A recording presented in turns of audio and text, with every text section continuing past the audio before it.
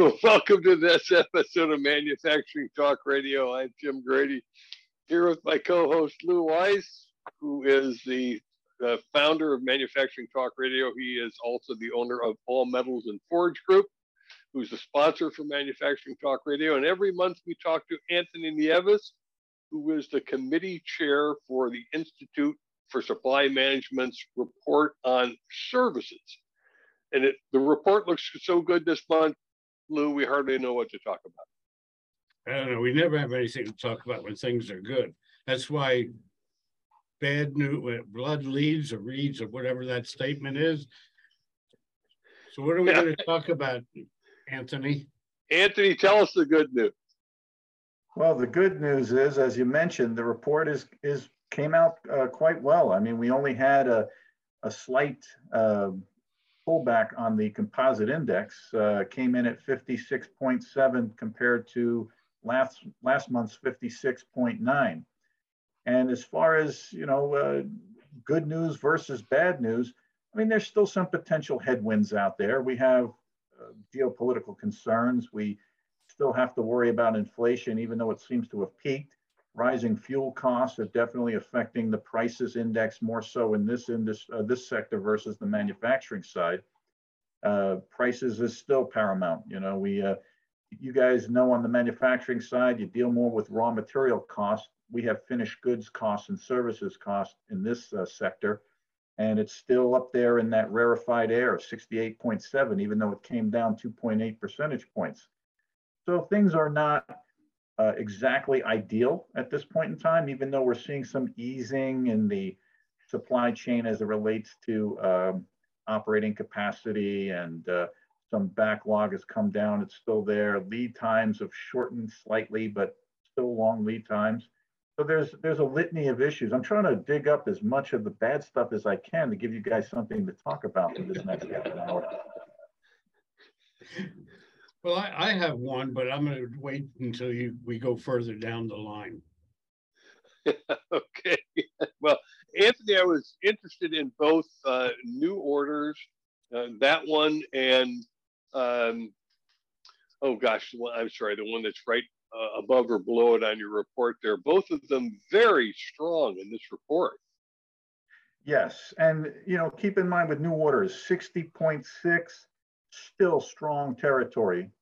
It's down slightly, 1.2 percentage points from the 61.8 last month. And I always like to point out, because since you guys are Manufacturing Talk Radio, I always like to reference back to manufacturing. The lead times on the services sector, for the services sector, is much shorter lead times, cycle times, versus on the manufacturing side. It's more demand pull. So the new orders index, if you had seen that very high on manufacturing, it could be a cycle time of, depending on what the product was, it could be anywhere from 3 months to, a year plus out, whereas this is more demand pull. So we see a shorter cycle time. This kind of bodes well. It tells us that going into this fourth quarter, that things look pretty good. Which is in line with what our respondents told us during the semi-annual forecast. They said that the balance of 2022 would be good. We had seen, even though we measure things differently, revenues were up, profit margin was up.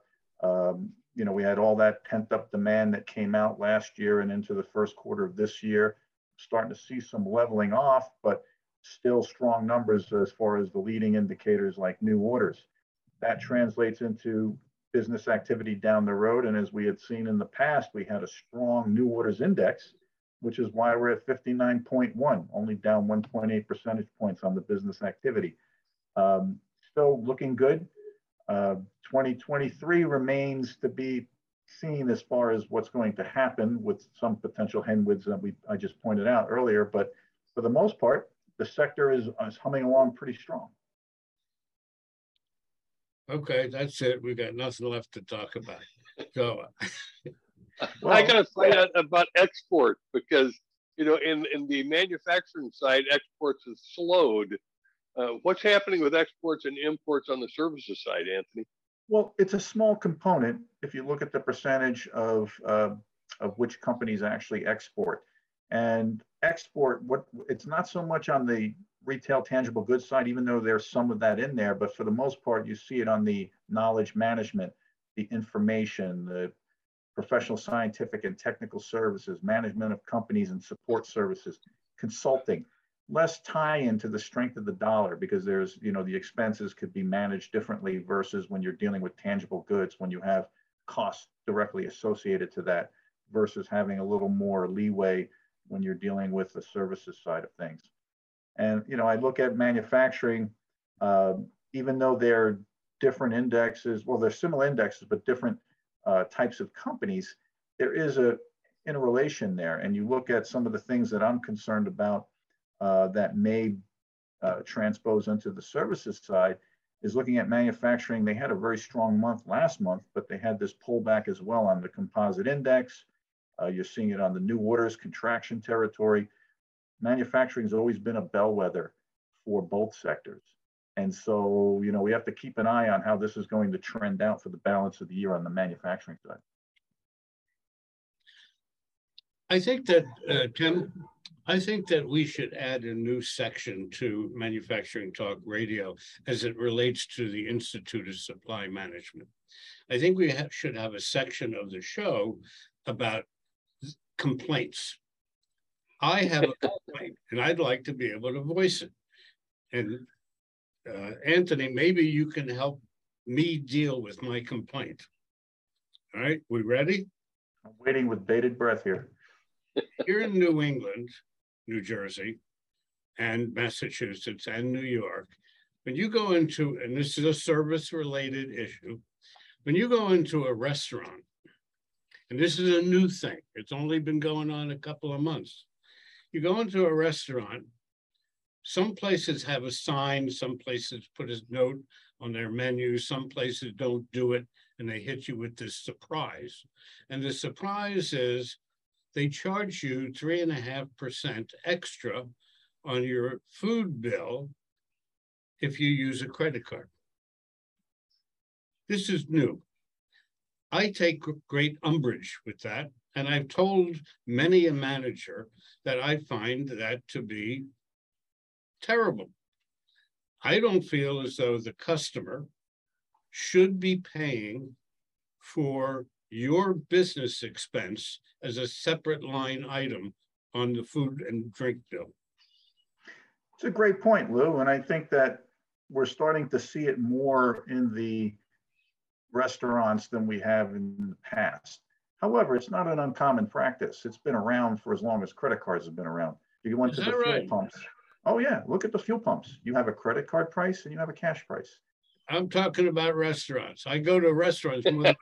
What I'm saying is restaurants, it may be fairly new, but in many other service industries, they had that differentiation. I'm actually going on an excursion this weekend, right?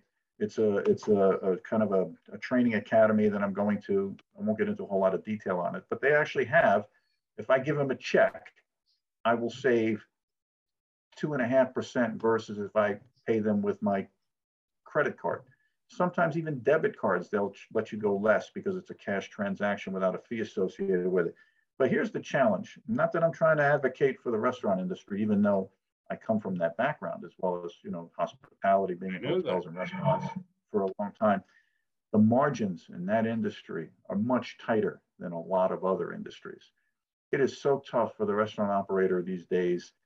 I always say, and this is on optimum levels, if they make 10 to 13 cents on a dollar, they're lucky, okay? They're lucky. And that's compared to if you look at other industries where they're making, 20 to 40 cents on the dollar. And I'm not talking, that's just gross profit. That's not net. And in the restaurant industry, the way commodity prices, food prices have risen so dramatically. And think about this. They rely on the distribution channel, having distributors, adding that time and place value from the manufacturer, grower, source provider into a holding warehouse distributor. They charge, surcharges for fuel now on their invoices. So you got everyone passing down all these costs. Ultimately, somebody's got to pay for it. There's no free lunch out there, not to pun on words. So yeah, it's a tough thing for the consumer for sure. But what's the alternative? The operators won't make it. How many restaurants have closed during the pandemic? 8,000 in this country. That's the number I heard. 8,000 restaurants? I think Yes. that's a little low. It sounded low, but you would Yeah. know better. My solution was, and I've told this to managers, if you have, for example, a $15 charge for a hamburger, when they used to be a quarter, $15 for a hamburger, and you're going to charge me 3.5%. That's 53 cents, I think it is. You know what? Charge me 75 cents, but don't make me look like I'm paying your business expense. Make the charge extra 75 cents, and you're making a few pennies more on the dollar. I just find it offensive that I'm paying their service charge. Yeah, it's a perception thing for sure. And I think that, you know, as they say, perception is reality. The challenge is that some of these menus, they will be changing them on a daily basis. Because when you look at food products, right, those costs change for the most part. Some are daily, some are weekly, some are monthly. Right. It just depends on what the commodity is. They're tied to certain markets, just like fuel is tied to world commodity markets. You know, you have poultry tied to, you know, might be the Georgia dock market. You got Erneberry. You got all these different markets that are out there that really dictate the pricing in the local marketplaces or the regional marketplaces. Well, you brought up another pet peeve of mine. Gas. On Route 17 in New Jersey, there's a mobile station on the south side that charges $3.39 a gallon for regular. But they also own the mobile station across the divide on the northbound side, and he's charging, same owner, he's charging $4.25 a gallon for regular. Depends on the neighborhood, the quality of the cars, and the affluence. It's across the street. The only difference is there's a divide and you can't cut across the divide to get the cheaper gas. Yeah, it's the same thing out here in LA County versus Ventura County versus, you know, it's amazing. You can go from one place to the next and your fuel cost is going to be different. And also, you know, from what is the major, where they're obtaining the fuel from, you know, as far as the refinery, and they charge differently as well. So, you know, I said this months ago, or maybe even years ago, I said we should do our own Meet the Press and forget about talking about the, you know, all the different indexes. We can just have, like what you're saying, we have this dialogue on all the stuff that's out there that just bothers us. That's right. So that's, like I said, Tim, I heard it. You heard what we have a supporter. We should have the complaint department section of Manufacturing Talk Radio. Not to stay fixated on fuel, but remember those commercials about the Shell Answer Man? I feel like I'm being positioned to be the Shell Answer Man over here, you know? And I don't like to endorse any particular brand or anything, but that just was the reference. Well, if I offended anybody by using the name Mobile, I apologize. I thought you were talking about a phone. I had no idea you were talking about fuel. Oh, okay. Well, that's my complaint of the day. Well, it's valid. It's valid complaint. I mean, I've experienced it myself. And I think the big thing is disclosure. Upfront, give the consumer the option of whether or not they are going to dine there or not. Don't surprise them when you see the bill and see at the bottom surcharge. It's kind of like the EPA. Your mileage may vary. Anthony, we've talked about inflation as a headwind. We used to talk about transportation, the ability to get raw materials or get deliveries from the warehouse to the retail location. Has transportation resolved itself? It depends. It's become very regionalized as far as the impact, because if I talk to somebody here in LA, they're having less issues with trucking versus I should say they have more issues with getting trucking in and out versus if you go to, say, the East Coast, North Carolina, versus going up to the Northeast. It just is different, but there's still the same old issues: shortage of drivers, shortage of trucks, shortage of racks. It still exists there when you look at it in total.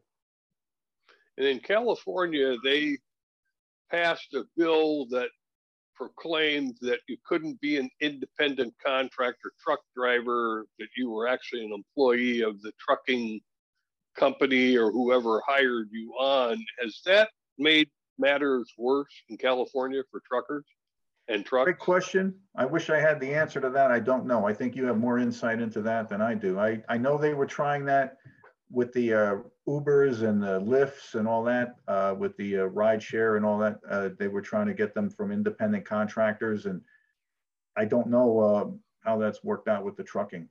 Interesting, though. Very interesting. That I think, I know that in conversation and dialogue with some of the independent contractors, many of them preferred to stay independent versus being associated with a company. They prefer to have that flexibility. I can tell you in healthcare, and the business I'm in, that for per diem workers, I have to W-2 all of them because it's mandatory requirement by the government if you have Medicare that you have to have them all W-2'd. You just can't have them as independent contractors. Interesting. Well, we'll see how California fares with all of those attempts as time goes by. So inflation's a headwind. What are the other major headwinds, if there are any, in this report, Anthony, that appear to stick out to you? Well, inflation, even though everyone is saying it's kind of peaked, we're still seeing high prices right now, and we don't see any easing of that. Hopefully, we'll get some stability to where rates start to come down the road. But right now, the largest contributor to GDP in this sector is real estate rental and leasing.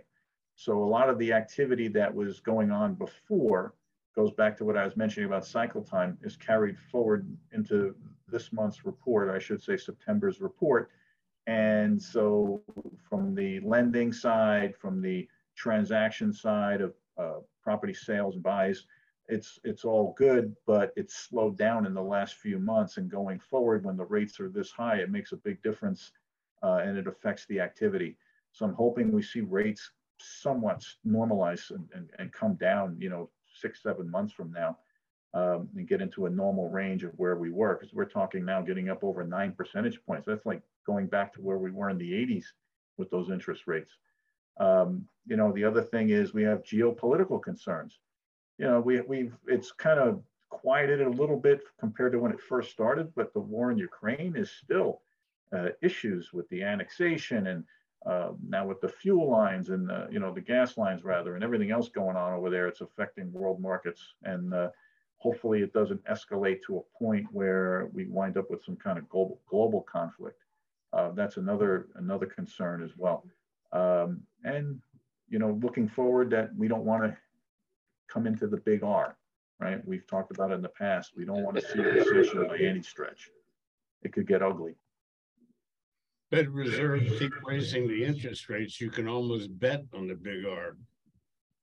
Yeah, hopefully we feel this pain fast, deep and fast, and then we move forward in a more positive direction. I understand it. I think that I'm not saying that I like it. We've had to stave off this inflation. I understand their strategy. I feel it just like everyone else. I'm not saying I like it. Hopefully it has the right result out of this, and that we wind up to where, again, things stabilize a little bit better than where we are right now. This fuel costs are just killing us right now. Tim and I have, I believe, a joint understanding. I don't mean to speak for you, Tim, but we did agree on something the other day where we talked about the Federal Reserve will keep raising rates until they get it wrong. It's interesting. They have a tough job, and I have to be very careful. We're going to go visit them in a couple of weeks, so I can't be saying anything that comes back. I want to make sure I get through and back on okay, But anyway, all kidding aside, they'll tell you themselves that in the past, and not necessarily the administration that's in the Federal Reserve now, but in the past, they have caused recession.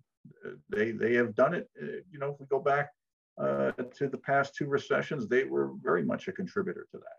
And It's very tough. I mean, their thing is to manage the monetary policy, to manage inflation, help with the employment picture.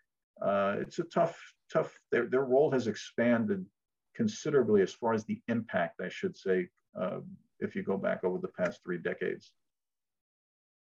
Yes, it reminds me of the game where you slowly pull out one little block of wood and hope the tower doesn't collapse. And they usually pull out the block of wood that causes the tower to collapse. So we'll see how they do this round. Remember, that was Tim Grady that said that, not Tony Nieves. Anthony, your report, you usually give us what the GDP number would be. Now, first quarter, we ran a little negative. Second quarter, we ran a little negative. How is your GDP correlating, your number correlating with GDP at this point? Well, if we annualized it, which, that's not what we'll see as a true picture, but if we take this month's activity of the composite index and annualize it, it's 2.4%, which is decent territory. I mean, we were seeing, up near, 3.8, 3.9 after we were coming out with of the pandemic with the pent up demand. And even with the composite index of 56.7 and some of the other sub-indexes that make that up being high, we're seeing employment at 53. Still, it popped up that month, and that's of this past month, but still, I don't see that getting much higher. We still have the restricted labor pool. There's also certain industries within certain companies within certain industries are not as robust in their hiring practices, even though overall the sector is showing good gains on the employment side. So, and the reason why I bring this up is like new orders are strong, business activity is strong, deliveries are starting to get into a normal range at 53.9. So when you look at all of these 4 indexes that comprise this, I don't see it as it relates to GDP getting much better for the balance of the year. I think we're going to see more sideways movement, continued growth incrementally as we're seeing right now. And hopefully 2023, we stay in positive territory, but we still have, as we've talked about, these headwinds that could affect all of that. So that all being said, with regards to the manufacturing report that Tim Fiore gave out 2 days ago, I have a standing bet with him that the number is going to go higher than the 50.6 or 50.7. I don't remember exactly. 50.6, yes. 50.6. I maintain that number is going to go up in October. That's the activity number. That it's 50.9 on the composite for him. It's going up. So where do you think your number is going to look next month? Lou, I hope you are 100% accurate. Believe you me. I got $5 on it. Well, you have good insight. I mean, the business you're in, you have very good insight to that. And for me, as I mentioned earlier during this show, that I look at manufacturing as that bellwether, and it concerned me a bit when they had that pullback on that composite index. I was thinking, okay, we always have this lag on the services side, and I'm hoping that, we'll see services stay strong for the next 3 months, but manufacturing keeps nosediving. It's eventually going to pull, the services will pull through with that as well. So I'm hoping you were right. I'm hoping that this is just a head fake that we're seeing right now. Well, typically in past decades, September in the manufacturing world tends to be a little bit slower because people are coming back from vacation, their kids are going to school, and manufacturing takes a bit of a slow startup again from the summer months. So we usually around the 15th of the month at All Metals and Forge Group, we see that there is a significant pickup. And again, that has happened. But the point is that your numbers go from mid-month to mid-month. So that 50.6 really ends at when the real September numbers start picking up. So Actually, it goes later than that without Okay. giving out the whole details and the mechanics of how we collect the data and stuff, but it's because of the way technology has evolved. I right. would say it was in the past, like going back 10 years ago, yes, but now we go later into the month. But the Oh, thing is, think about this, and I brought this up on a call this morning with somebody from the media. Seasonality is not the same as it's been because we're coming from the pandemic, right? It right. threw the historical trends right out the window. We would always know, to your point, same thing on the services side. You always had plant closures and vacations and things during the summer. We had all this pent up demand that carried us through from last summer into this summer. And we don't have that same thing. We always remember January was a very strong month. Yes. Historically, we would see that lull after the holidays, right? That little nosedive and it picked up the Right. second part of February. That went out the window this year. So it's hard to look at the seasonality of things comparative to what it was in the past. But you're right. You're right about January because the first 2 weeks of September is like the first 2 weeks of January, typically. Yes. So we'll see with regards to us this coming January, will the first 2 weeks of January be the slowdown, coming back from the holidays and so forth. So we'll see. But See. I like your thought process, Lou. If you have my vote, I want you to be 100. I want you to get that dollar from Tim. No, it's $5. It's $5, whatever, even better, 5 times better. I don't want to disrupt the whole economy with this $5. Yeah, it just might skew everything. Well, we appreciate you being with us again, Anthony, and we'll probably reach out to you about our complaint show that we are now probably going to have to birth. Since Lou's talking about it, I think he's enthusiastic about it. So we may have a new MTR show, but thanks for joining us. I think if you do that show, I'm going to have to start showing up wearing a hat because there's not much hair left to go here. Thanks for joining with us, and we'll see you next month. All right. Thank you, gentlemen. Have a great day. All right. You take care. Bye-bye. Thanks. Bye. Thanks, everyone.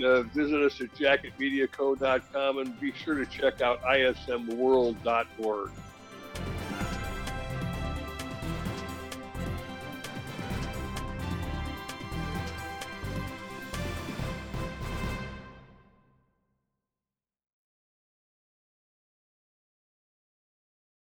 This podcast is a part of the C-Suite Radio Network. For more top business podcasts, visit c-suiteradio.com.